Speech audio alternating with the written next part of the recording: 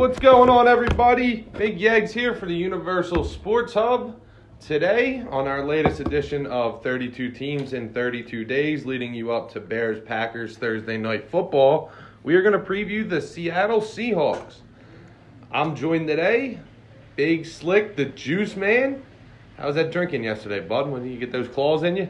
Nah, they were out. They were out? Oh, that's a tragedy. They didn't have the Four Loko seltzers either. Yeah, you tried to redeem yourself at the end of the podcast yesterday. I didn't know where you were going to go. I had to make an apology, too, to the kid that I dumped the Gatorade cooler on. Dumped the Gatorade cooler on somebody? I didn't know him either. Did you just do it to do it? Well, they weren't the intended target. They just happened to, walk in front of it. They're mad? Yeah, they're pretty bad. They wouldn't try nothing. They weren't in their bathing suit anymore. Put it like that. Oh, yeah. Well, they wouldn't try nothing with the Juice Man. The Juice Man's known for that and his vitamins. It's like Hulk Hogan from the 80s. He takes his vitamins every day. He takes them very seriously, folks. Yep. But to move on to the Seattle Seahawks, then. Well, I'll just ask you, are they going to get a Gatorade bath this year? Hell no.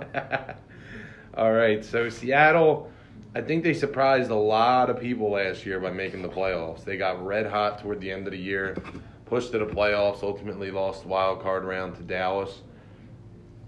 This offseason, the losses continued.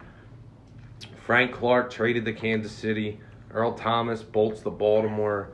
Justin Coleman, maybe the best slot corner in the game. He goes to Detroit on a pretty nice contract. And then they lose Doug Baldwin and Cam Chancellor. Unfortunately, both the career-ending injuries. That's 5 big names right there. And the 4 of them have been major contributors for the Seahawks from as early as the Legion of Boom days to even when that's Band of Brothers started to break up a little bit. Now, Seattle, they're a very young team.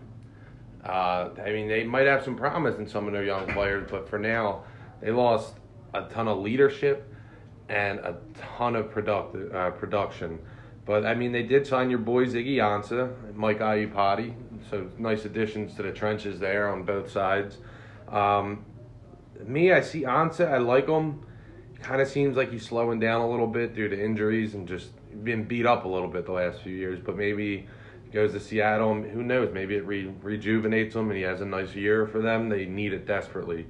And Iupati is probably on the back end of his career, but it's a good veteran guard for a kind of skeptical offensive line they have running up there in Seattle. But, hey, we'll get into that as we go. The draft, L.J. Collier at the end, DK Metcalf, Marquise Blair, Gary Jennings, receiver, Phil Haynes, guard.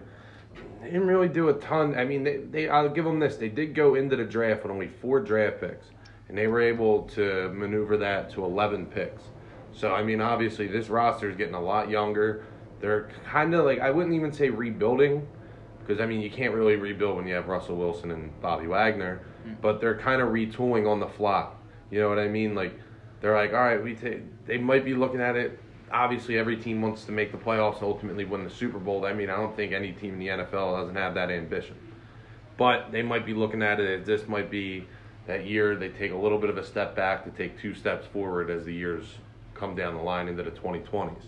But what do you think of this team overall, Rick? Let me hear your thoughts. I think they know that they don't have what it takes to be a good team. So I think they're more of a rebuilding season, obviously. So you'd say rebuild over retool? I would say retool. You don't rebuild with Russell Wilson. Yeah. That's more or less what I was getting at. I don't think they would have conveyed. You can't waste it. No, especially. But yeah, to retool, you could they're going to be able to do it. Next year, they're going to be a good team, but this isn't the year for them. They might surprise you, too. They could be. Did last year. Yeah, but they weren't. Surprise, make the playoffs. Yeah. Well, fair enough, but you look at this team, some of the weaknesses I look at, I think they're secondary. They have some question marks back there. They got Shaquille Griffin. That's really about the only known commodity they really have back there. Their corners are kind of weak after that, and I'm not even saying he's like an all-pro, Pro Bowl or anything like that. He's just a solid, all right, he's a good corner. That's about it. You know what I mean? There's not a lot to love about that secondary. If you said this 5 years ago about the Seahawks, you're like, damn, they got probably the best secondary in football. It's crazy how that transition's come. I mean, they're probably going to have one of their rookie safeties, either Blair or Amadi, play the strong safety position or free safety position. It just, there's not a lot to love there. And I think in a passing league, they're going to get eaten alive. They're going to get eaten alive. I look at their offensive line's average. It's all right. I mean, they make stuff happen. That's the thing. Like, how much of it is Russell Wilson going to have to do this year? Because last year, I think it was 71% of their offense he accounted for. That can't happen again. He's gonna break down before you get good again. What do you think? Yeah. Let me hear your thoughts on that. You think Russ has the ability to carry that team, like as much as they need him to this year in particular? I think he does. I think Russ is good enough to carry that team. But the only thing, I mean, it's just too much stress, though. I mean, it's not really. I mean, you want Russ to have a good year, but I mean, I think the biggest goal would be to get Russ through the year healthy. Yeah, I would agree with that. Next year is more of the year for them. Yeah, and I mean they got some nice young guys in there too. I mean, I like their running back duo with Carson leading the way. Tons of running backs. Yeah, Chris Carson, Rashad Penny. Just a nice little duo right there. 1-2 punch. They're bringing Metcalf in to go with Tyler Lockett, who had a huge year last year. Big time year for Tyler Lockett. Ed Dixon, a tight end, David Moore, Jerome Brown. Like, that's nothing what's really his name? great. Disley? Yeah, Will Disley. I had him written down. I just missed his name. I don't hate their offensive, like their skill position players. I'm not in love with them. I mean, if Metcalf turns out to be like a stud, I think they would honestly hit the jackpot if he becomes anything like special. I mean, you draft him in the second round, late second round. I think he was like 58th, 59th overall. It might have even been later. It might have been the last pick in the second round. I'm not even sure. I know it was the very end of that second round though. But you could hit a home run there, and that's something Seattle really needs to do anywhere on that team except for quarterback and middle linebacker with Wagner and Russ. Run game, it was really good last year. We'll see if it can hold up this year. They have a lot of depth at linebacker. Yeah. They have a lot of depth. I mean, Barkevius Mingo, Bobby Wagner, KJ Wright, Michael Kendricks. They got Shaquem Griffin. It's good. 5 linebackers. A lot of teams don't really have 3. Not that you need 3 in this NFL, but they have a lot of depth at linebacker. My worry with them, though, is are they going to be able to generate a pass rush? Is Ansah going to be able to generate that much? I mean, they signed Cassius Marsh from San Fran. That's nothing crazy. Collier, he's a rookie. He seems kind of raw. I don't know how much of an impact he can make. Their best defensive lineman, John Reed, he's suspended 6 games. So it's like there's not a lot there. And like we just talked about, that secondary, you can generate a pass rush. Quarterback's going to have all day. Mm-hmm. And they're going to pick that secondary apart in particular. That linebacking core, they can't be the glue to bring it together a bad secondary and a bad pass rush. Yeah. It's just never going to make up for it. So you look at this team, they have some nice players at some positions. They're a little weak and unknown at others. Obviously, they're glue.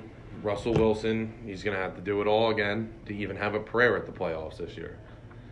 I don't see them going better than 8-8, and that's where I'm going to put them. I think 8-8. I don't think they're that bad, but I don't think they're good. I really don't. What are you thinking this year? I like the Seahawks, but also have them at this year's 6-10. I could see, that's the thing. I could see it. Their division's better. The Rams are the Rams. As all you guys, you Smoot and Colin had the 49ers being a 10+ win team. I didn't, but I mean they're better. They're obviously better. It don't matter what we have them predicted as. They're a better team. I had them at an 11-win team, didn't I? Huh? I had San Fran at 11 wins, didn't I? Okay, then yeah, you had them at 11. Didn't you have them winning the division? Yeah. See, I mean, that's 2 teams that are probably ahead of them, because I doubt that you think Seattle's better than the Rams. I highly doubt that. See, I mean, they're 3rd team in the division to you. And Arizona might not jump a couple steps this year, but they're probably going to be they can't get much worse than they were last year. That offense. Hold my beer. That offense was god-awful last year. I don't think they can get much worse than that. So, I mean, their division got a lot better, and I don't think they did. And that's never a position you want to be in as a football team. There's so much turnaround in an NFL season, or from season to season. When you kind of get stranded, you're not going to do much. They didn't do really anything. I mean, no offense, when your biggest free agent signings are aging, Mike Iupatis and Ziggy Ansahs, you didn't do enough. Especially when you lost the likes of Clark, Earl Thomas, Coleman, and then you lose Baldwin and Chancellor to injuries that ended their career. I mean, you didn't do anything. You're really banking on 11 rookies to come in and find a role. That doesn't just happen in the NFL. Right. It doesn't.